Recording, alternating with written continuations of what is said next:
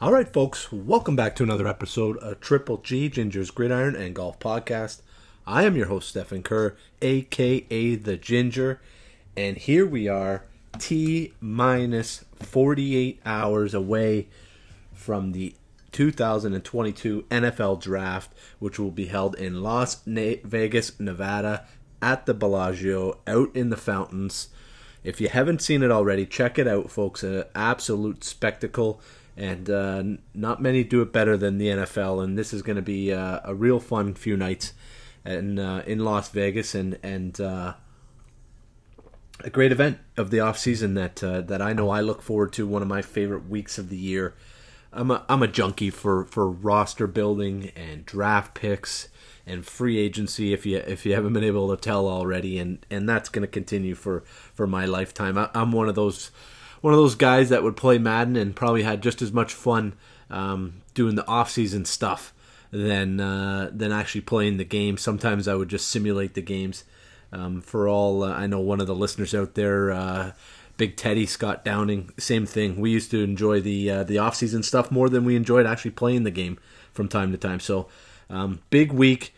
We've got a big show ahead of us. We've got Oliver Hodgkinson's joining us from across the pond, our first UK guest coming on from Pro Football Network. He's a draft analyst, so he's going to join us here in a little bit to help us break down not only the first round of the draft, but take a look at specific positions, player evaluations, and discrepancies that we're seeing out there, and just a huge variance in prospects across the board at numerous positions. So I wanted to dive in because to me this is one of the first drafts in a long time that we've seen this, maybe the first ever that we've seen such a high discrepancy of players on teams' big boards at mid-teens, and another team has them all the way out of the first round in the mid-30s, right? So we're seeing discrepancies of half round to a full round to sometimes even 2 rounds as we get later and later into the draft. After we catch up with Oliver and break that down, we're going to get into finalize our second part of the NFL draft, which is what is going to make a success for these teams. And we were able to get to all the way down to number 19 in New Orleans. So we're going to pick up with Pittsburgh late in the first round, and then we're going to quickly cover the 8 teams that do not have a pick in the first round and take a look at their draft, what they have available, some picks, and some interesting thoughts that may come through. And we'll cover some of the news that's come up. We'll send you off to break, and of course some big news in the world of golf, and golf starting to kick back up here. So we'll cover a little bit of golf after we skipped it last week, and then we'll send you on your way to go enjoy the NFL draft and a busy week in the world of golf, and hopefully the weather starts to change over here as well. So let's get into it. No holding back. If you haven't had a chance already, folks, check us out on all the social media fronts, but specifically on Instagram and Facebook. First time ever I've done it. We've got a mock draft up of the first round, no trades. I used a tool on NFL.com, fun little tool. Thought I would share it with everybody. So go check it out. Let me know what you think in the comments section below. Whether you like, dislike, whatever you feel. Put a couple of your thoughts down, and I'll try to get back to you as soon as possible on what your comment is and what your thought is. But let's kick it over. Let's bring Oliver in here and welcome him to the show. All right, Triple G listeners, let's give a warm welcome from all the way across the pond. We've got draft analyst from Pro Football Network, host of the College Chaps podcast, and much more, Oliver Hodgkinson. Oliver, welcome to the show from the middle of England. This is actually our first European guest we've had on, so super excited to talk some NFL draft with you. Welcome.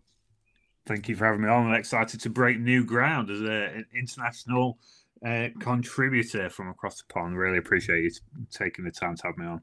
It's beautiful.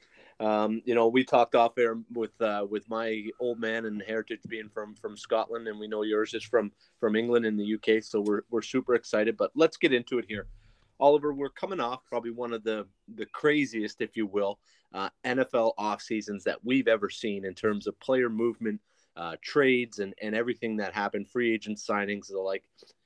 What do you expect from this draft?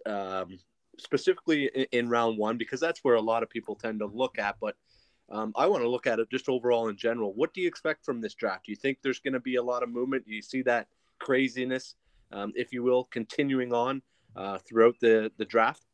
Yeah, you mentioned it. You hit the nail on the head. Like, it has been the craziest NFL offseason that, I've been doing this professionally for just over a year. I've been covering the sport almost as a hobby for sort of 3 and 4 years, and I don't remember an NFL offseason that's been as wild as this one has been, and a lot of people have attributed the craziness of the NFL free agency period a little bit to, obviously, there's coming up in the next year or two, there'll be a significant salary cap increase, so teams are getting a little bit creative with how they've gone about their business in the free agency period. But one of the big things that has caused that madness in free agency is this 2022 NFL draft class, because it's not top heavy in terms of quarterback talent, and for a lot of people, that has kind of caused a little bit of an overall opinion that this draft class isn't up to much, isn't up to scratch of certainly previous years. And while I can see the argument there, for me, I think what we're going to have over the next few days, from Thursday through to Saturdays, we're going to have one of the most exciting NFL drafts, I think, certainly that I can remember. I first watched the NFL draft in 2013, so for a lot of your listeners and a lot of people in America, obviously that's fairly relatively new. But that's 9 years. We've seen a lot of action in that time, but I think there's a lot of excitement, a lot of intrigue for this class across the whole 3 days. Now, you reference obviously there the first day. I don't remember a draft class that has got this level of uncertainty. Even the Jacksonville Jaguars, Trent Baalke this week in his pre-draft press conference saying, look, they've still got 4 guys now, and we know this is traditionally lying season, but the Jaguars have said they've got 4 guys in contention for the first overall pick, and that really showcases the uncertainty of what we're going to see throughout the whole class. I think we are going to see a lot of movement. We've already seen it through free agency with the trading of picks with the New Orleans Saints and the Philadelphia Eagles trade. We've seen some just yesterday the Houston Texans and the New England Patriots pulling off a late round trade, which kind of seems insignificant when you look at it, but I think it speaks to the depth of this class. The Patriots getting 2 later round picks gives them 2 additional options to dip into this pool of talented players that there is later on in the draft class. I certainly think in the middle to late rounds, you're going to see a lot more players that maybe make an impact earlier than you would normally see in those rounds. So while it's not particularly top heavy in terms of the talent, and the quarterback class is certainly murky, and I think we're going to talk about that later on, the overall depth of the class, the excitement, I think, comes from the uncertainty, that depth of talent, and I think what we're going to see is a hell of a lot of trades and some real action while teams are on the clock in the next few days. Yeah, that makes total sense for sure, Oliver. And I had a question later on about the depth in that trade specifically, but I wanted you to speak to, because the perfect example is today. Today, you released just probably less than an hour ago before us coming on here and having this chat, your top 5 edge rushers, and whether right or wrong, we know the uncertainty, like you just spoke about there, in terms of where players are positioned, and it speaks to you've got a guy like Trayvon Walker as 5 as your top 5 edge rushers, and then you've got Hutchinson and Jermaine Johnson at 2 and Thibodeau at 1. But why is there such this uncertainty in this year's class? And it's not only from the edge rusher spot, but it's like you said, it's also from the quarterback position, from the wide receiver position. You know, I've seen guys like George Pickens be, you know, up inside the top 3, and on other lists he's barely in the top 8 on some other guys' lists. Why are we seeing such an uncertainty in this evaluation of talent? Is it just kind of an outlier year, or have you been able to kind of pinpoint something that you feel is the reason why we are seeing this? I think one of the key factors of that is, and it comes back to the uncertainty, is you look at last year, even coming into last year's class, everyone knew Trevor Lawrence was the best quarterback in the class. And we saw Zach Wilson rise up in that class, and there was the who's better, Wilson, Trey Lance, Justin Fields, that argument, but there was certainty. So we knew that Trevor Lawrence was the best quarterback. And I think when there's certainty like that, it does, particularly in this day and age where you can consume so much draft content through social media like Twitter and Instagram and Facebook, when you've got certainty over a prospect like there was with Trevor Lawrence, there does tend to be that kind of hones in everyone's focus on that. Well, in this draft class, you haven't got a quarterback that pulls in. You haven't got you haven't got a guy like Chase Young who is clearly better than the rest of the edge rushers that were in his class. There isn't that guy that helps funnel opinion, and I think what you're seeing now is that there's an element of that. I think there is an element of, you look at the position where there is so much uncertainty. There's very much a pick your poison flavor to those positions in terms of how do you want this player at this position to contribute for your team? What do you like to see out of, you mentioned the wide receivers. What do you like to see out of your wide receiver? Do you want to see a speedy guy like Tyreek Hill? Do you want to see a big-bodied pass catcher? And I think because there's no certainty, there's no one prospect driving opinion, you're seeing that just a lot of different opinions are out there in the open, and you're seeing a lot of personal preference for certain prospects, and it's just that general lack of uncertainty is really helping a real mixed bag of opinions on the prospects in this class. And you know, the edge rush class, you mentioned it there. There's very much for the longest time through the college football season, as Aiden Hutchinson was being dominant and statistically dominant and making his case as a Heisman finalist, everyone kind of looks at Hayden Hutchinson and go, oh yeah, this is the guy. But actually, when you break down the tape, there's quite a few flaws in his game. And I think, again, this drives the uncertainty and the lack of general consensus, because do you mask those flaws with your evaluation, or do you take those Aiden Hutchinson as he is as a prospect now, and then compare him to Trayvon Walker, who's got such a large upside? I think you're seeing a difference between people projecting what a player can be versus what a player is now. And again, the social media has that ability to help people get their opinions out there. So I think that there's a large number of reasons, but it all comes back to the fact that there isn't, at the top of this class, there isn't a standout prospect that has separated themselves to the point where people can go, do you know what, this guy's the best at his position, this guy's the best at his position. And it really is open to interpretation of what you see on film and what you want to see that player be able to do at the next level. Yeah, and how they'll fit in the specific scheme and system of a specific team that's looking at that prospect too, right? Exactly. This is such a huge part of evaluation that people don't take into consideration. And let's use last year's class as an example.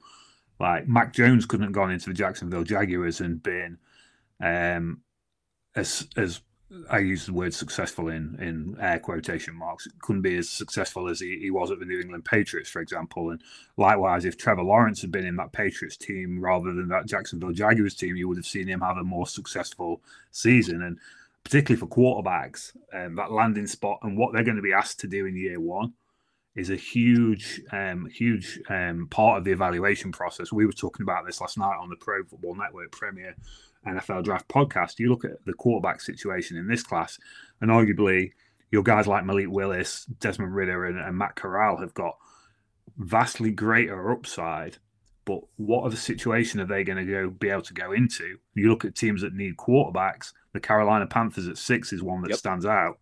You couldn't put Malik Willis behind that offensive line. You couldn't put Desmond Ridder behind that offensive line. You couldn't put Matt Corral behind that offensive line in year one. But you could put a guy like Kenny Pickett in there. Yep. And that that is one of the nuances of evaluation. And again, it's one of the things that makes this class so fascinating, I think. Yeah, and I think you're onto something too with the quarterbacks. I listened to Brandon Beane speak this morning before we came on here, general manager of the Buffalo Bills, and he talked specifically about the quarterbacks. And I think you're right in terms of the quarterbacks. And last year's draft's a perfect example. If you've got 4 to 5 to 6 top level quarterbacks that all have that first round grade that teams across the NFL will feel comfortable within that top 10 to 15 picks, hey, we've got 5 quarterbacks that we feel comfortable taking anywhere from 1 to 15. It kind of settles that draft board down. When you don't have that, you're right. All of a sudden now teams start to look a little bit more team need oriented, or, how can we fill a position at wide receiver or pass rusher or corner or tackle or on that offensive line, or take the best interior offensive lineman. Now, all of a sudden, that scheme fit becomes more in play as to, okay, like you said, what type of receiver are we looking at? Or, are we looking for a press man corner? Or are we looking for an off zone corner?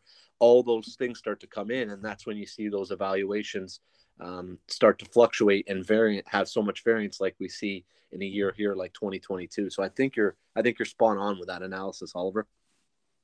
Thank you. Appreciate it. It's and again, it's one of the things that makes it makes this class so exciting, I think. To as a pure evaluation thing, it might not be exciting for the layman because of the quarterbacks, but the rest of the class is so exciting to try and figure out how much this might work. Yeah, exactly, and who and where they're going to go.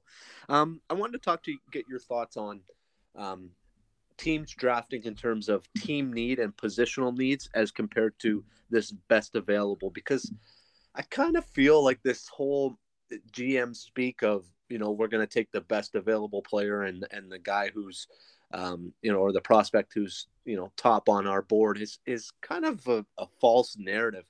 How do you feel about that? Because when I look back and draft over draft and team over team, whether a team's got 6 picks, 8 picks, 10 picks, 12 picks, whatever it may be, by the time you add up their entire draft class, they've filled 75% of their needs or picks are always made via, what they're trying to fill on the roster. Do you think that's a false narrative, or do you actually think these teams are drafting the best available prospect?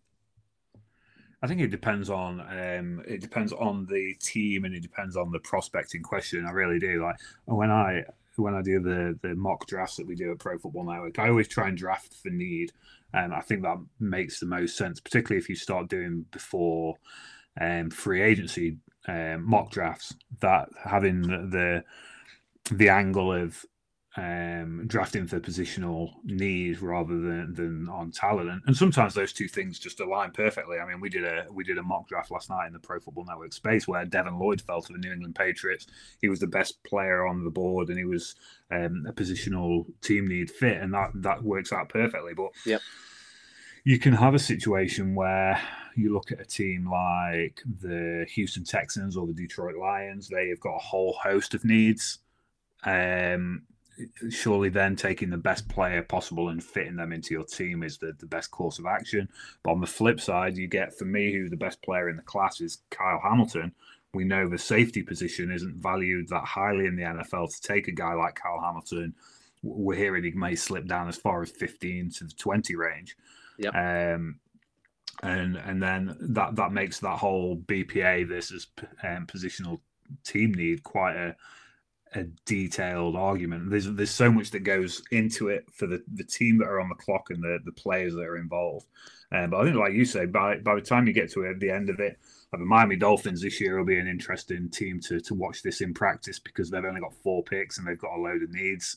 And the board, will see how it falls when it gets to them at 102 and 125 and the 2 7th round picks that they've got. if you've got like you say, if you've got a whole ton of needs, you're probably going to be able to hit them with pretty much the best player or two that is available as the draft progresses.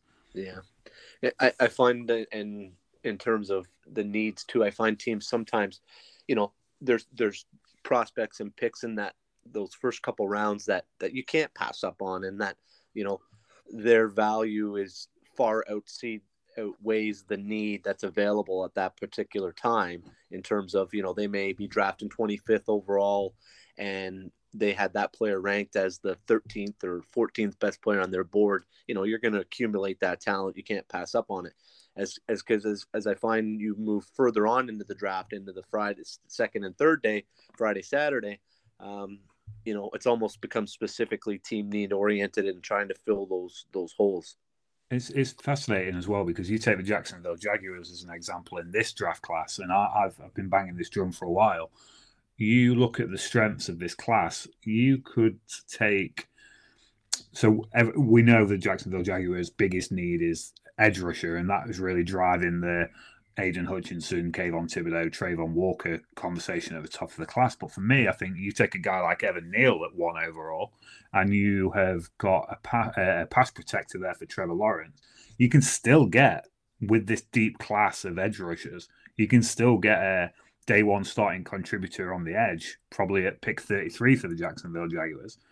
So it's really does, you really do have to take into account the potential depth of the positions that are involved, in where your needs are, and who may or may not still be on the board when you get to your next pick. So for the Jaguars, you're not going to get a guy like Evan Neal at 33, because the drop off after the first 3 offensive tackles, in my mind, is quite significant. Whereas the drop off in edge players, you're still going to be able to get a day one starting edge player at 33, most likely. Yeah, if you like the guy like Karlaftis, you could come back up into that first round with some of that draft capital they have, and go get him in the late teens, early 20s, mid 20s if he falls that far, and go get a guy like that. Exactly. It's going to, again, another element of fascination with this 2022 NFL draft class. I know we've touched briefly on the quarterback spot, but I know you've talked about it and written about it. Talk to us about this quarterback draft class. You still see some excitement here, even though kind of across the board, it's knowing that, we're probably only going to have, 2 to 4 first round picks in terms of quarterbacks in this first round. But talk to me about it. Yeah, the thing with this quarterback class is it's been very much derided, and you can understand why, and there is the murkiness over it. But I think when I look at the class, I think you can pick out something that each prospect does to a high level. So Malik Willis, for example, he's my quarterback one, because I look at the arm talent, and that's not just the arm strength; it's ability to throw with velocity on short and intermediate area throws. There's throws that Malik Willis attempts because he knows he can make those throws that some quarterbacks in this class simply can't make. He can multiple arm angles, the ability to throw on the run, leadership that he brings off and on the field, the creative mobility that he brings. So there's a lot to like about Malik Willis. And now, by the flip side, there's a lot that needs developing with his game, to the point of we were making earlier. He's not a guy that you would comfortably put into a starting NFL lineup this season. Same with Matt Corral, same with Desmond Ridder. I think Desmond Ridder has his own issues that I wouldn't be comfortable taking, in terms of his accuracy and his inability to develop that accuracy over his 4 years at Cincinnati. And I know there's Cincinnati Bearcat fans who feel the same way about Desmond Ridder's inability to elevate his game and progress in that area throughout that time. And then you look at Kenny Pickett, a guy who is solid all round, but doesn't have one particular elite trait to him. Sam Howell, again, big arm. Carson Strong, who arguably is a quarterback with one of the best pure arm talent in this class, but has injury and off-field concerns. I know we've spoken to several people who were in and around Carson Strong at the Senior Bowl, and teams really not high on the character with Carson Strong, in terms of how he answered questions, how he went about his business in Mobile, the New York, his inability to run the New York Jets offense as they wanted him to run it in Mobile. So there's lots of question marks, and this is the thing with this class. And you get question marks over all draft prospects. I'm not the sort of person who thinks that draft prospects come out of college as perfect prospects. Not even Trevor Lawrence was, but there's significant flaws in each of the quarterback prospects. So there's an awful lot. It comes back to there's an awful lot of projection where some of these guys are concerned, which again, that's not an ideal situation to be in if you're a team like the Carolina Panthers and a head coach like Matt Rule, who is arguably fighting for his job over the next 6 to 12 months. Yeah. Do you see anybody coming back up into that first round possibly to get the fifth year control option on a quarterback and maybe take one of these projects like you talked about, like a Ritter, like a Strong, like a Howell, somebody like that? Do you think somebody could sneak back up late into that first round to snag one of these guys? I think it depends who it is and who certain teams take in the first round. So I look at the teams that are scheduled currently to pick early in round 2. And the obvious ones are, if they don't take a quarterback in the first round, the Seattle Seahawks, the Atlanta Falcons, maybe even a team like the Minnesota Vikings, who, although they keep repeatedly paying Kirk Cousins, can't be super happy with what they have with him right now. The New York Giants, I would suggest that they spend this draft trying to fully evaluate properly what they have in Daniel Jones. But what if they see something that they really like and they trade back up from 36, they trade to 32, 31, for example. And again, I think it depends which quarterbacks go when and how the teams have drafted before them. So the Seahawks, for example, I think they're a prime candidate to take an offensive tackle at 9 if they don't take a quarterback there. If they've taken their offensive tackle at 9, why not dip in from 4? They've got 2 second-round picks consecutively, 40 and 41. Why not jump up and maybe get a guy? Because I think with all goodwill in the world, and Pete Carroll has spoke about Drew Lock and how much they like Drew Lock in the process, I don't think Drew Lock has shown enough while he's been at the Denver Broncos to warrant you being really comfortable going into 2022 with a quarterback room consisting of Drew Lock and Geno Smith. So there's plenty of options with teams that could make that move back up, I think. But I think you're looking at the Falcons and the Seahawks, for me personally, depending on what happens in the early stages of round 1. Yeah, that makes sense. One more here before we let you go here, Oliver. Appreciate your time. Who's the team in the top 10 that you're kind of keeping your eye on that's kind of going to unlock this craziness, if you will, if we are going to see it in round 1? Is it a team like Detroit that does take a flyer on a Malik Willis, or is it a team like Carolina that takes the quarterback at 6 with a Kenny Pickett? Who's the team that you're going to go and the pick that you're going to go, okay, now this gets fun? Yeah, I think you've made a great. They're the 2 obvious ones with Detroit. Are they in love with Malik Willis because they've had the opportunity to spend so much time around him? And you know what Dan Campbell's personality is like in terms of, I don't see Detroit settling for another season where they're picking 2nd overall again next year. So if you believe that you are only a couple of pieces away, well, I don't particularly feel like that myself, but if you feel like between 32 and 34, those picks, you can get the cornerstones of your franchise going forward, and you don't believe that you'll be in a position to be in the sweepstakes for a Bryce Young, a CJ Stroud, some of these, we've got a lot of good quarterbacks coming down the pipe next year. Yep.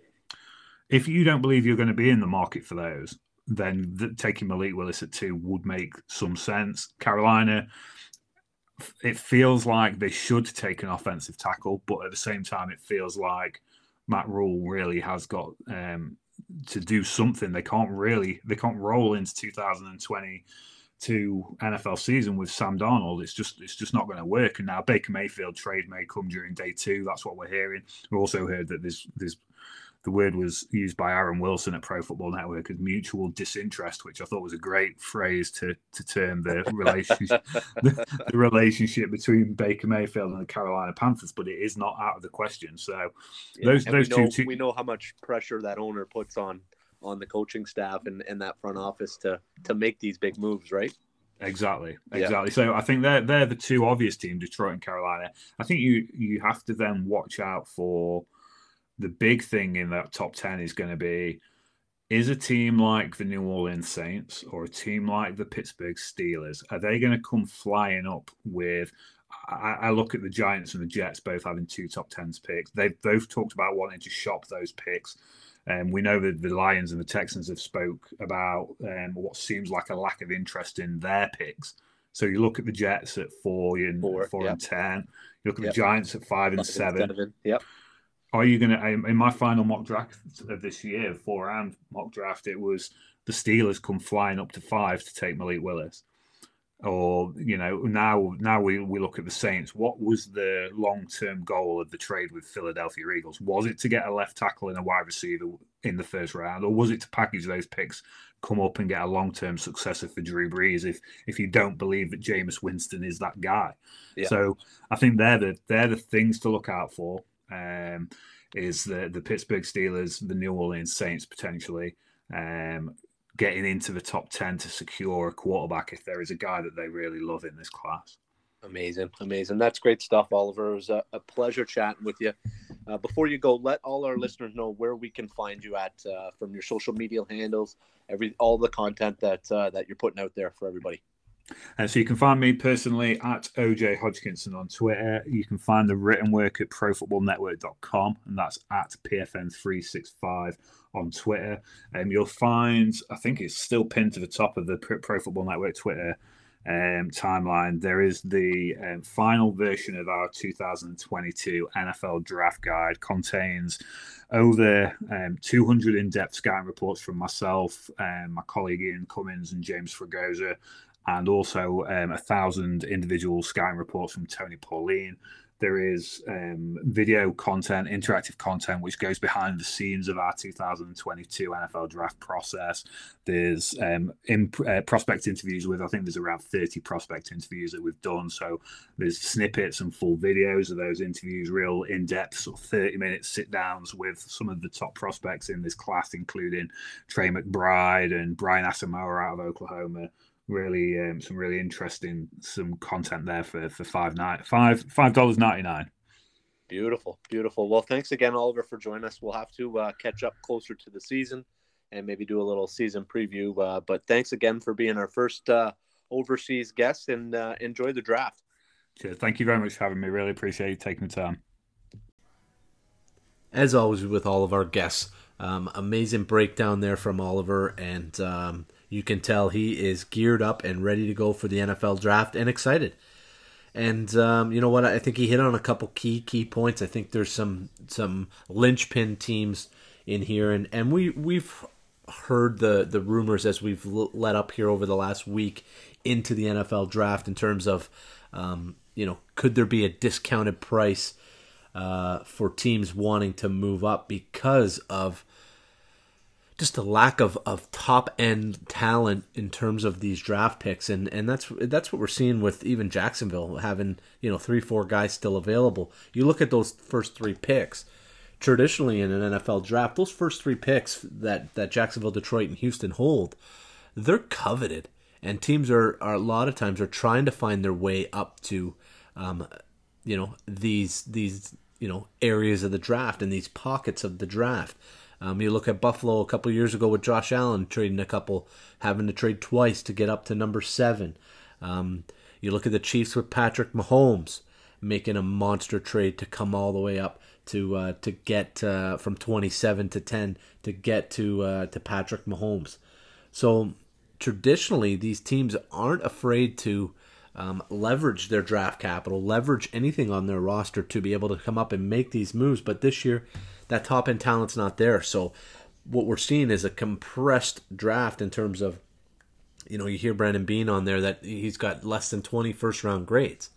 Well, if that's if the average is 20 across the board, well, that just compresses everything in terms of, I don't have to get as high to get one of these top end talents. And if the top level talent, there's not that much of a drop off from 1 down to 19 or 20 or 18, then I'm especially not looking to get as high, because the drop off's doesn't fall off as much as it would in a regular year.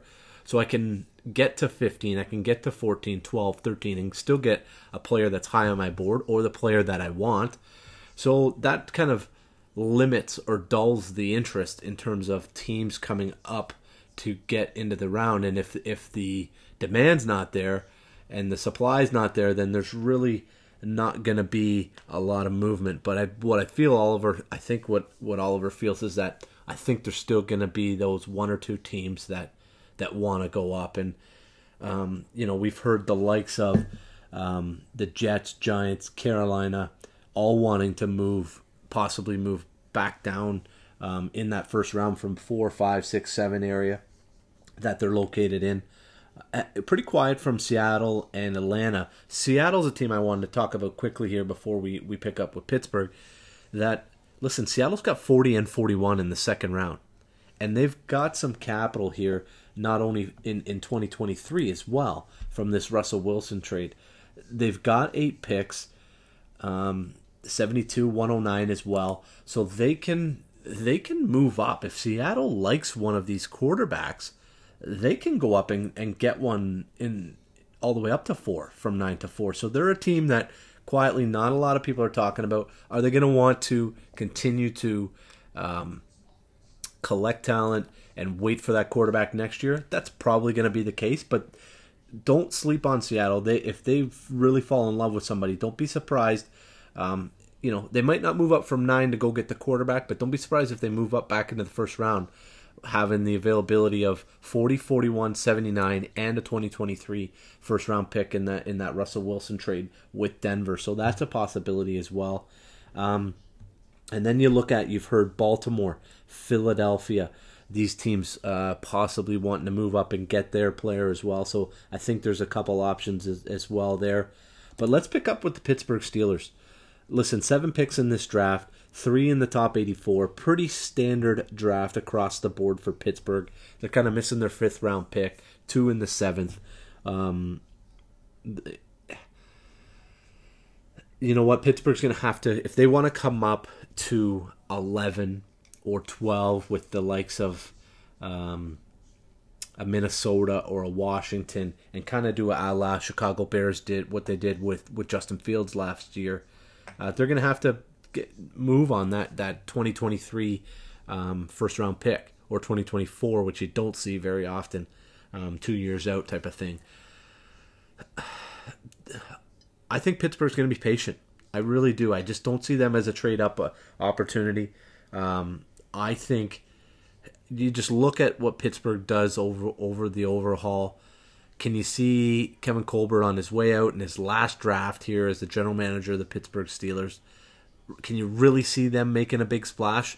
They've got Mitchell Trubisky. They've got Mason Rudolph. Be patient. You've got a win now roster. I think they're confident in Trubisky, and they may, if a quarterback falls to them or falls, 16, 17, they may go up and move 84 or 52 to move up 2 or 3 spots to get their guy if they really like him and feel. But at that point, I think New Orleans would be the scare tactic there. If you feel New Orleans at 16 is going to take a quarterback, then I think you got to get to 15, which would be 5 spots. But for me, the Pittsburgh Steelers, I think they're going to stay patient. I think they're going to continue to want to add weapons around Mitchell Trubisky. I think they've got to look at securing the back end of that defense. Front 7 is going to get healthier. Still got Alex Smith and Devin Bush and T.J. Watt, Cameron Hayward, some veterans. You might think about what we talked about last week with Philly as well, though. In do they go ahead and get younger on that D line? Can they find a 3 technique to mentor under a Cam Hayward, that type of that type of spot, or a Tyson Alolulu or a Steven Tuet who's going to be coming back healthy, and you can find somebody that kind of redshirts for a year and then can take over. Is that your best value in the first round? Probably not. You're probably going to want to do that in the second round in a deep defensive end pass rusher draft. So you might be able to find that at 52 or even 84 if you really like somebody that late. But I think all the options are open here for Pittsburgh. From, like I said, from corner to replenishing and getting younger on that front 7D line spot. We know they love their linebacker, so probably unlikely, but an option there. You can look at the offensive line as well. I think I mocked Kenyon Green to them in my mock draft. So lots of work on that roster. They've got the high end talent on Pittsburgh to win enough football games and be competitive, and they've got one of the best coaches. So Pittsburgh's gonna be there, and they're never gonna fall off the map. But there's some gaps on this roster. There really is, and there's some areas that they need some serious help. And I think Pittsburgh's best plan of attack here is to be patient, let the board fall, draft the best available player. If you don't like anybody, don't be afraid to trade back and acquire more capital and start to fill some of those holes to help you win here in the next 2 or 3 years before some of these high-end defensive talent get a little bit too long in the tooth for you to be able to restock and continue that winning mentality. So an interesting draft for Pittsburgh.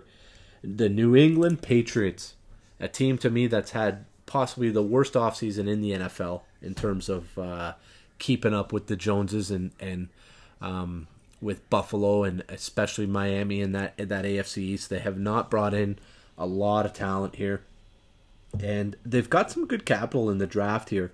They've got 9 picks, but they've made the trade with the Houston Texans and given up their 5th round pick and acquiring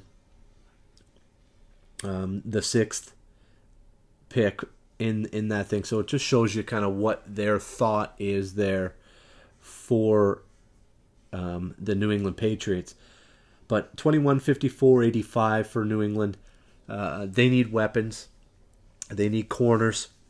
So, those are 2 options in the first couple rounds in terms of, finding more outside weapons for Mac Jones and that offense. Kendrick Bourne and Nelson Aguilar are serviceable, but they're not top-end elite talent. Devontae Parker hasn't shown me anything in his career in terms of staying on the field consistently and making big plays. I'm not sure he's your answer, especially in a division with Stephon Diggs, Gabe Davis, Tyreek Hill, Mike Gesicki, Dawson Knox. The list goes on and on. If the Jets add a top-end talent at wide receiver, Rondale Moore. So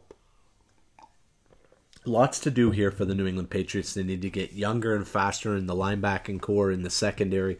So defensively, if a Kyle Hamilton falls to them, that's an option available as well. But I think you got to look at New England fans, and that fan base will be pretty disappointed if they don't come away with a wide receiver in the first couple picks. And then to me, I think they're going to try to get younger and faster on defense. Don't be surprised if you see two of the 4 of those first 4 picks in the top 127 on defense. Go get your weapon on offense, and then I think they still needed help on the interior offensive line from what's walked away from Shaq Mason and Ted Karras. So to me, I would be thinking 2 defensive players, a cornerback, and definitely a weapon on interior offensive line. That's, to me, what's going to make this a successful draft for the New England Patriots. And they're going to try to make their hay. 3 picks in the 6th round, a pick in the 5th. So, they've got some options in that sweet spot in the draft like we talked about for New England here. So, real important draft for them to hit on some of these mid-round picks. The Green Bay Packers. Tons of capital after the Davante Adams trade. Listen, they've got 22 and 53 from Vegas, plus their 28th, plus their 59th. So they got 2 in the first, 2 in the second, 2 in the 4th, and 3 in the 7th. So you're able to move up if you like somebody in the 6th, 5th round. You can leverage some of that late round capital to move up into that spot to really find somebody. But listen, they haven't drafted a wide receiver in 20 years. Javon Walker was the last wide receiver that the Green Bay Packers have drafted in the first round. And I just got this sneaky feeling that it's Zadarius Smith walks out the door. It's a pass rush deep draft. I think they're gonna like a guy that falls to him on the D line, and I think they're gonna go big man. And then I think at 53 and 59, I think you'll see your weapon be taken there. I think that's kind of what I've seen with Green Bay, but similar to New England, I think you've got to come away with a weapon in those first couple rounds. To me, in the first 3 picks for the Green Bay Packers, I think that's ultra important. To be able to find somebody. Can you trust Sammy Watkins? No. Randall Cobb's getting long in the 2, so that'll be tough. You look at that offensive line, Bakhtiari's getting a little bit banged up. Elgin Jenkins has had his first major injury. Josh Myers. You know what? It's a tough spot here for Green Bay. To me, also, they've been linked with Vegas in terms of this Darren Waller trade. Don't be surprised if they look to add a weapon there as well. You've got 2 good running backs in A.J. Dillon and Aaron Jones. We know they like to run the football and be able to play action off of it. I wouldn't be surprised if in the 2nd, 3rd round, if they go ahead and draft, one of these best tight ends available as a possible potential spot here for Green Bay. But I do think, you know what, you got to pair somebody with Preston Smith and Kenny Clark up in the middle now. Preston Smith looks like I think he's gone to Washington. So you've got Zadarius Smith. So to me, they've got to replenish that front 3. They play a 3-4 defense. So you've got to replenish that D line up front, in terms of keeping some of these linebackers clean, especially Rashawn Gary, who's coming off a huge rebounded season as well. In terms of the secondary, I think you got Jair Alexander, Rasul Douglas, who was a nice pickup for them, but he pops off to Arizona now. Adrian Amos. So there's some holes here for Green Bay to fill. And they're going to need to fill them here if they want to get back to that NFC Championship game and get to where they want to get to with A-Rod leading the way. Tons of capital here for them to use. 11 picks. So Green Bay, they've got the world at their oyster, and 5 picks inside the top 100, 6 picks inside the top 140, which is kind of the magic number for these prognosticators who are evaluating talent, that they really feel there's a drop off at that 130, 140 mark. You might be able to push it to 150. After that, it kind of really drops off. So that sweet spot around 2 through 4, from 30 to 130, 140 is really where the most value is. So don't be surprised if you see Green Bay move back up into that area in that 4th round, 5th round, to try to find a guy that they like or somebody that has fallen. Arizona Cardinals, talked about them. Cornerback, wide receiver are huge spots for them. 8 picks in this draft, three in the first 3 rounds, and then they go quiet rounds 4 and round 5. They've got no picks. So. And then 2 in the 6th and 3 in the 7th. So it could be pretty quiet at the start of Saturday for the Arizona Cardinals. But to me, if the right wide receiver falls to you at 23, or the best available corner, I think that's your option there. And then on the other side of the ball, in terms of offensively, continue to surround Kyler Murray with an offensive line that can keep him in that pocket and not have to really get quick with his feet and run around a whole lot. You saw in that first playoff game that the Rams got after him early and often, and his feet got quick. He started to rush a little bit. I think you need to kind of calm that down, and that's a learning process. But Justin Pugh coming over from the New York Giants, DJ Humphrey, Rodney Hudson, Will Hernandez. So you can continue to add to that right side from Hernandez and Beachum to that offensive line and really try to shore that up from that perspective. Find that outside wide receiver. Is a Treylon Burks available there? Christian Watkins, is he available at 23? Yeah, you've got AJ Green back, but for how many plays, and for how long? Can you find a good value contract to pair with DeAndre Hopkins and Rondale Moore here to try to push Kyler up over the top? In the second round, I don't be surprised if a running back's an option at 55.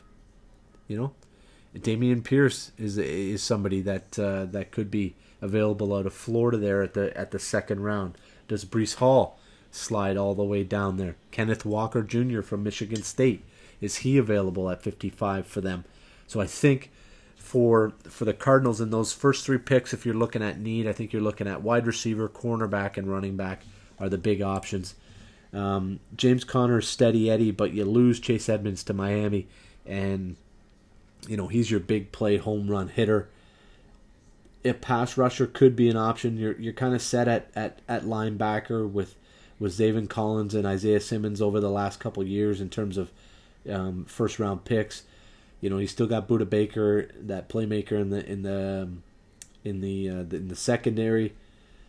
When looking at that roster, like I said, corner really stands out to me, and finding that number 2 wide receiver. AJ Green is a third wide receiver, and Rondale Moore is your slot. Nice. That's a nice combo. So if you can go ahead and find yourself a number 2, a bona fide number 2 receiver here for the next 4 or 5 years to pair with DeAndre Hopkins as he plays out his final back 9 of his career here in Arizona, I think you've got some nice options there. I think that's what will help Arizona. Let's close this out here with the last few picks. We're down to the Dallas Cowboys at 24. Dallas is an interesting one, and listen, tons of capital for Dallas here. 3 picks in the top 88. They've got 129 as well. 4 picks in the 5th round. So Dallas could be active on Saturday or even Friday to really try to move up into these areas where they want to get to. If they like somebody in the 2nd round, they could come down from 56. They like somebody in the 3rd round, moving down from 88 and using some of those 5th round picks, 155, 167, 76, and 78, and 193. So all their picks are inside the top 200 for Dallas here. So once again, world at their oyster for the Dallas Cowboys in terms of this the mid and the meat of this draft. In terms of those first 3 rounds, I think for Dallas, you got to look at an interior offensive line. You've got to find a way to get that running game going and get Zeke going. You've paid him all that money. You've let Amari Cooper walk out the door. Can you find a way to get that running game going and alleviate some of the pressure off of Dak Prescott and that his need to feel like he's got to, beat the world type of thing. In terms of the defensive side, it's a tough one. I think you hold steady there, but I think for the Dallas Cowboys, can you find a tight end too?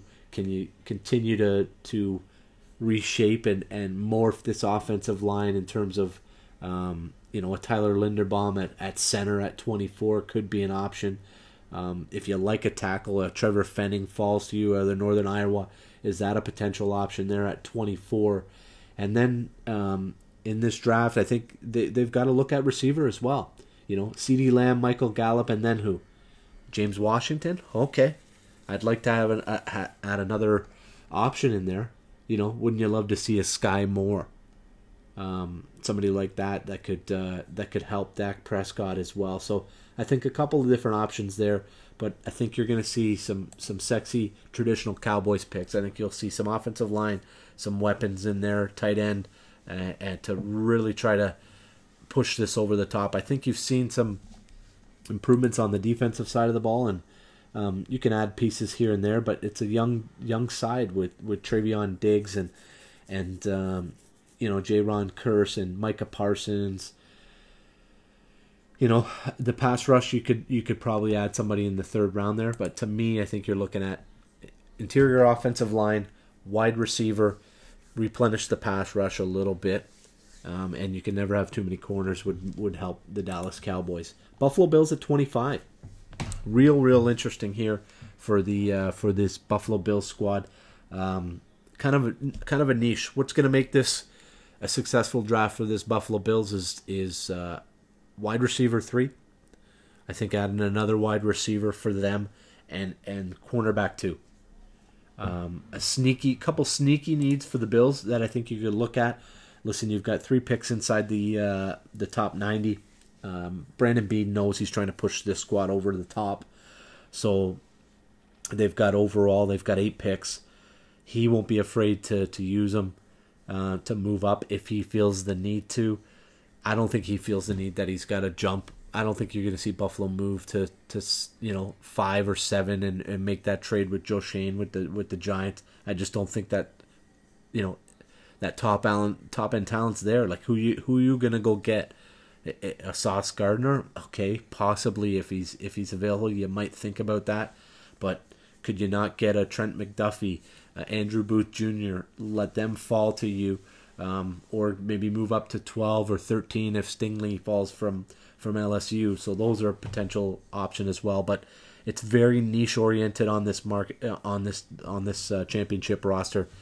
Cornerback 2, wide receiver 3, tight end 2, or the first off the top of my head.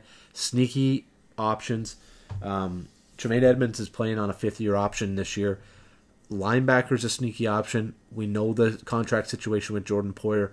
Safety is another option there that could be potential. That don't be surprised if you see Brandon Beane in this front office fill those 2 spots sneakily.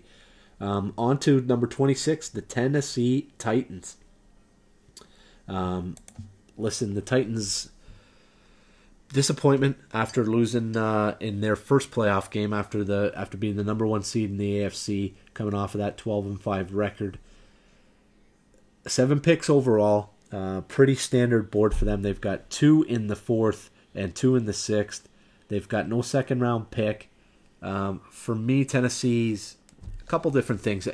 Do you go get another wide receiver if it's available? We know it's a deep wide receiver draft. Do you continue to try to help this pass rush along for Tennessee? It's a tough option. You drafted Caleb Farley at a corner. You got Kevin Byard on the back end. So in terms of that back end, I think you're pretty set. But I think linebacker's an option. I think if a Devin Lloyd or Trevor Umba falls to you, I think that's an option for Tennessee. But I think, for me, continue to help that pass rush come along. Linebacker's an option as well. And wide receiver. I think that's the big thing for them, especially losing. I know Julio wasn't huge. Robert Woods is more of a possession wide receiver. Can you go get that big body guy to pair with A.J. Brown and really start to let them throw the ball down the field? Or do you go get a Chris Olave or Garrett Wilson if they fall to you and get that mid-range wide receiver game to pair with Woods in the possession game and really round out your wide receiving core? I think that the tackles, there's a big fall off there, so I don't think an option to replace Taylor Lewan or Dylan Radnutz will be available in terms of value there. Interior offensive line might be an option to replace a Nate David or an Aaron Brewer on that side, so a Zion Johnson is an option as well. Just a real utility offensive lineman is probably a good spot. So I think wide receiver, utility, offensive line, interior offensive line, for the Titans, replenishing and helping that pass rush and linebacker will make this a successful draft for the Tennessee Titans. Let's close this round out fast and furious. We've got about 3 more teams to go, and the next one up is the Tampa Bay Buccaneers. 6 picks for the Bucs, 3 in the first 91, 27 and 60. Pretty standard draft for the Bucks. Very similar to the Buffalo Bills. This is a championship roster. We know that with Brady coming back. Running back is a potential need here for the Bucks. If they really like a Breece Hall or one of these top end running backs, do they draft them at 27? Don't be surprised to see the Bucks trade out of here if something's not available to them in terms of wide receiver. I just don't see an option there. You've got Cyril Grayson, Tyler Johnson, and then your big three in Evans, Godwin, and Gage. Interior offensive line. Listen, you picked up Shaq Mason, Tristan Wirfs, Ryan Jensen. You still got Aaron Stinney's there. He moves over to Tennessee, I believe. So that's an option at that left guard spot. Tight end is an option as well if Gronk's not going to come back at 60 and 91. To me, can you lock down the left guard spot? The tight end spot's available. And then that front, you look at that front three, the linebacking core is rock solid, but Sue's walked out the door. You haven't replaced him. Vita Vea, William Golson, what's he going to be? Can you find a big blocking, big passing? Is a Jordan Davis still available at that spot there for the Buccaneers at 27? That might be an option. Is really getting to them. In terms of the back end, it's a young back end that's going to grow together. I wouldn't want to add too many pieces, but to me, find that big block eating defensive lineman. Can you find a niche running back to help you kind of push this over the top? Can you find another tight end to add one more weapon and look at that interior offensive line for the Bucks as potential needs? The Kansas City Chiefs. Here's a team that I think is a real potential at trade up option here at 29 and 30. Is Andy Reid going to be patient enough with everything he's got available in his arsenal?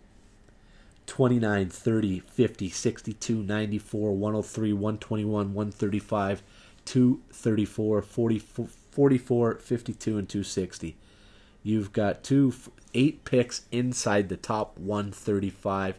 The Kansas City Chiefs can do whatever they like after that trade with Tyreek Hill and with San Fran as well, acquiring their 29th overall pick.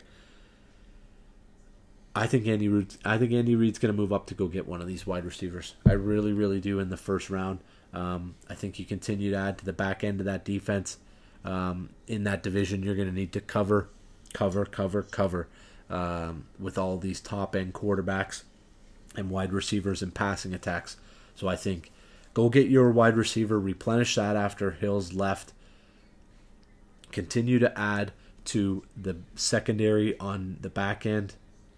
Continue to add to that front seven in terms of especially that front three. We know Spagnuolo likes to play a 3-4. He's a little bit more multiple, but can you add some pass rush and some help there in terms of helping out Chris Jones up front?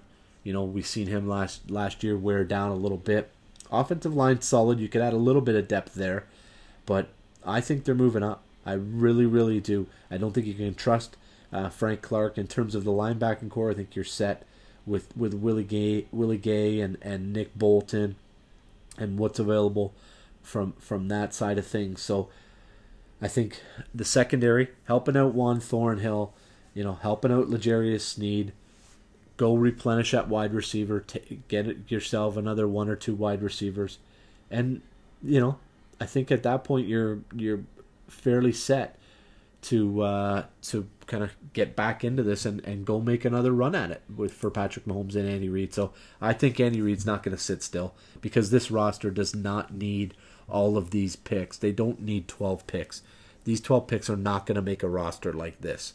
You need to pare that down, get it down to 8, 9 picks, move up into the mid-teens, go get the best available wide receiver on your board, and if that takes 29 and 30, then you go ahead and do it, and then you make your picks from there on out in terms of some of those other holes. But to me, I just don't see any way Andy Reid sits at 29 and stays there and makes pick 29 and 30 in the first round I think he's moving up. Let's close it out in this first round. We'll talk briefly about some of the other teams. We'll send you off to break, and we'll come back for a rapid fire on the golf side. Cincinnati Bengals. To close out, we talked about the Lions on last week's podcast with that 32nd overall pick. But 8 picks for the Bengals. 3 inside the top 100. 4 inside the top 136 for them. So pretty standard draft across the board for the Cincinnati Bengals. Listen, they're going to continue adding to the lines. The big man up front at 31. Stay patient. Stay to your board. If you want to try to make a deal with a Seattle trying to move back up into the first round, does a Chicago at 39, even though they've only got 39 and 48, do they try to move up a little bit? To me, Cincinnati's got tons of options here, but stay the course. Don't trade up. Trade back, if anything. Even an Indy at 42 only has 7 picks, and they've got that 42nd pick. Do they want to move up back into that first round at 42? Does Cleveland? Same thing, 7 picks. They've got 44, 78, and 99. Do they want to go get an option? Is there a George Pickens or somebody like that to pair with Amari Cooper in Cleveland? So those are kind of 3 options available for Cincinnati. But to me, for Cincinnati and what they're doing, stay the course, continue to build it up front. You've got some holes up front on the defensive line. You've got to replace those a little bit. You can continue to add depth on that offensive line after picking up Ted Karras from the New England Patriots and Alex Kappa from the Tampa Bay Buccaneers. Can you find yourself another tight end? You've got some journeymen and Hayden Hurst and Drew Sample, but you've got no real tight end one like you did last year with CJ Uzomah. So is there a tight end available at 63 or 95 that you like that can come in and compete from that option? And running back's an option as well. Is there a heavy bruiser available in those second, third, fourth round? So to me, continue to rebuild the lines. Find the niches on the tight end and running back side that you may be able to find some mismatches and specifics, niche areas on those 2 positions. And I think that'll continue to help Cincinnati build this roster. In terms of closing out the teams without first-round picks, there's a few of them, and 2 specifically to keep an eye on. The first one is San Fran. Listen, San Fran's got 61, 93, and 105. So they've got some options, and they've also got Deebo Samuel sitting right there for whoever wants them. Do the Jets give the 10th overall pick? Does Kansas City offer up some options available there? And does San Fran really start to, acquire some draft capital in this year's draft for something like that? John Lynch has gone on record and saying no, that's not going to happen. But we'll have to let this play out and see what comes of it. And then the Denver Broncos. Denver Broncos got 9 picks. They've got 2 in the third, 2 in the fourth for the Denver Broncos. So some draft capital available. To me, they're going to be pretty quiet overall on the first couple days because their first overall pick comes on day 3, or sorry, late in day 2 with number 64. So 64, 75, 96, 115, 116, and 145. So still got 6 picks inside that top 150 for Denver. They're going to have the option to me to be able to. They're a potential candidate if they really like somebody to move up in that second round. Do you package 145 and 233 and go get to low 50s or high 40s in that second round if you really like somebody for the Denver Broncos? So I think the Broncos are a team that's going to be active on day 2 and day 3 here. Keep an eye on them. I think offensive tackle, continue to find that edge. Somebody to pair with Bradley Chubb as Von Miller's left. I think linebackers a need as well for them. So I think a couple different options for Denver, and I think George Patton in that front office is going to be active on day 2 and day 3. So keep your eyes and ears open, Chester. Big supporter here of the Triple G podcast, so I know he's a huge Broncos fan. And then a couple teams for me that are going to be real quiet. Vegas, I thought they might be able to move up here, but Listen, Vegas has only got 5 picks in this draft, and the first one comes same thing as Denver, late on day 2. I just don't see Vegas having enough capital here to move up. Their first pick is 86th overall. They've got 5 picks total, 164, 65. There's just not enough there for them to move up anywhere close. They'd be leveraging 2023 draft picks, and I just don't see the new regime doing that in Vegas. So I think it's going to be a pretty quiet draft for the Vegas Raiders. The Miami Dolphins, interesting team.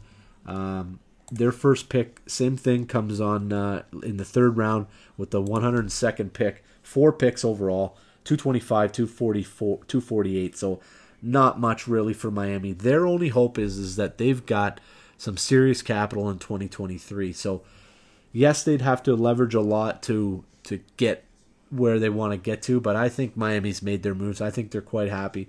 They're just going to sit, lay in the weeds this year, really evaluate Tua Tagovailoa, and then come back next year and be able to really make those moves. And if they need to go get their quarterback, they can, or they can really target specific niche areas of their roster if it doesn't push them up over the top. And then the Rams, the Los Angeles Rams, first pick in the 104, the second to last pick in the 3rd round. So it's going to be quiet till late Friday evening for Les Snead, Sean McVay, and the Rams. But they've got some capital in terms of 3 in the 6th, 2 in the 7th. So don't be surprised if the Rams move up, move down, and really try to do what they've done here by taking these late round picks and turning them into meaningful players. DJ Reader and some of these picks here, they're going to need to hit on this. This is an important draft for them in terms of continuing to find those value contracts late in drafts that are going to be able to come in for guys on injuries and be spot starters here and there when needed for all of the high-end talent that these Los Angeles Rams have. Folks, that closes us out for our draft preview over the last 3 weeks. I feel you're ready. I know I'm ready to go for the 2022 NFL draft.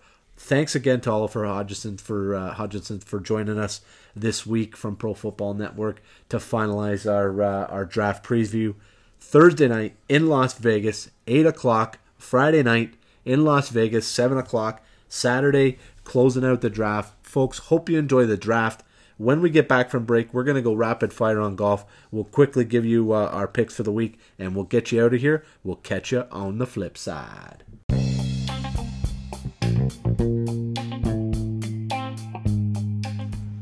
Real life passion for real life sports.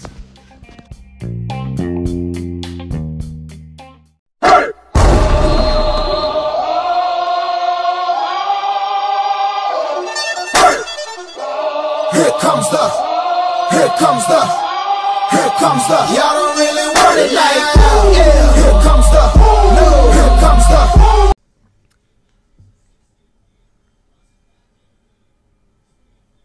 All right, welcome back from break. Hope you enjoyed the little segment there from Triple G, Ginger's Gridiron and Golf Podcast. Folks, let's get into the golf side here. Rapid fire. We don't got much time. We want to get you out of here.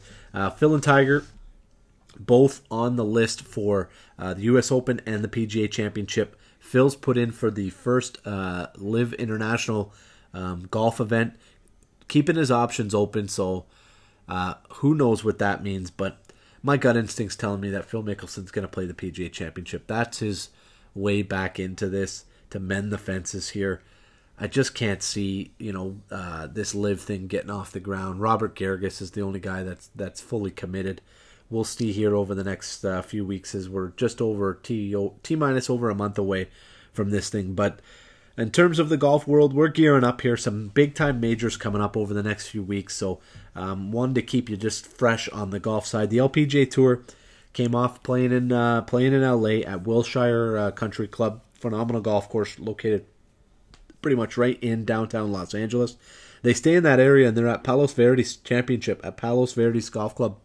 Just outside of LA, I believe, closer to Culver City, and they're gearing up Yeah, June 2nd to June 5th at Pine Needles is their U.S. Open. So, ladies got a couple more events. There's a week off in between there as well. Brooke Henderson's looking to rebound, get her game sharp. A lot of the top players in the world are playing well. Hopefully, we can get Nelly Korda back for the ladies for the U.S. Open. And Annika Sorenstam, I think, believes going to play at that Pine Needles event. So it'll be great to see her back there after she won, I believe, her first U.S. Open there, or I know she won a U.S. Open. I believe it was her first. So the ladies are starting to gear up for that, so real exciting. Shout out to Aaron Cockrell, this kid from Canada, just outside of Winnipeg, playing phenomenal golf in Spain this week at the ISPS Honda Championship in Spain, and they're at the Catalunya Championship, same in Spain as well. But he's committed to play the RBC Canadian Open, which is great for RBC to invite that, to extend that invite, another Canadian into the field. This kid deserves it. T3 last week. Listen, T21 at Qatar, T28 at the Mali Golf Life, T2 at the Kenyan Open, and T12 at the Subway Open, or the Suburg Open in South Africa. He's playing good golf on the DP World Tour, and up close, I believe, just inside or just outside the 300th in the world. We're going to see this kid on the PGA Tour real soon. Real soon. His game is rounding into form. He's working with Derek Ingram, as we know, and this kid's going to be something. And keep an eye on him. Playing great golf. Aaron, shout out. Would love to get you on the podcast. I'm going to work with Derek on that to get you on, but keep playing good golf. We're excited to see you come to St. George's for the Canadian Open, and keep it going, my friend. In terms of the Champions Tour, the journeymen continue to play well. Scott Perel, Stephen Alker, Gene Sowers all go to a playoff this week, but they're all playing great golf. And Stephen Alker and Perel specifically, like, these guys were journeymans on the PGA Tour, and now they're dominating and playing great golf out there on the Champions Tour. So we continue to see that. And this tour is in the same spot, ramping up for major, same as the ladies. They're at the Woodlands, the historic Woodlands Golf Club in Texas this week.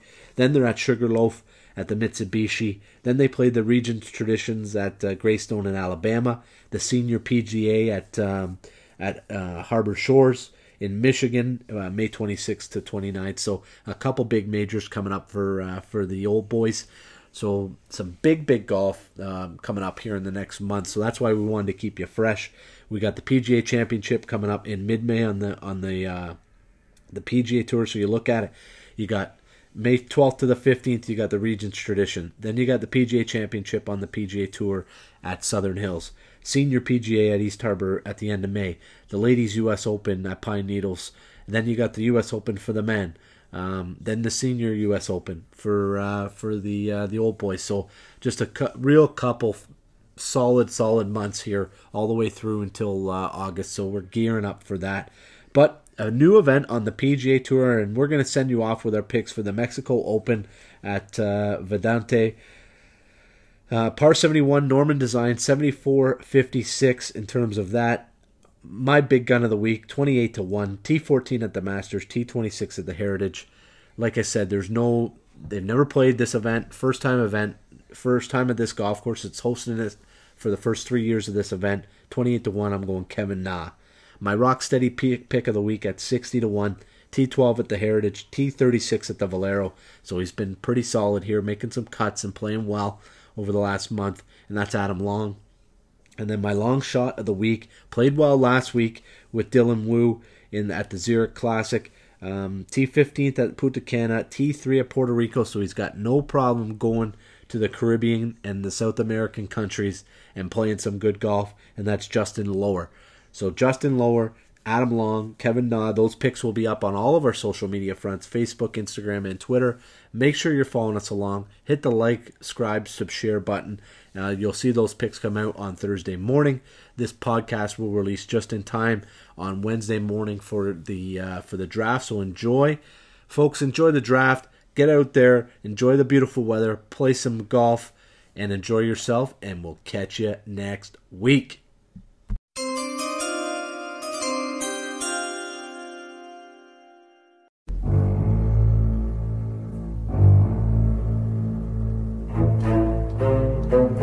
Thank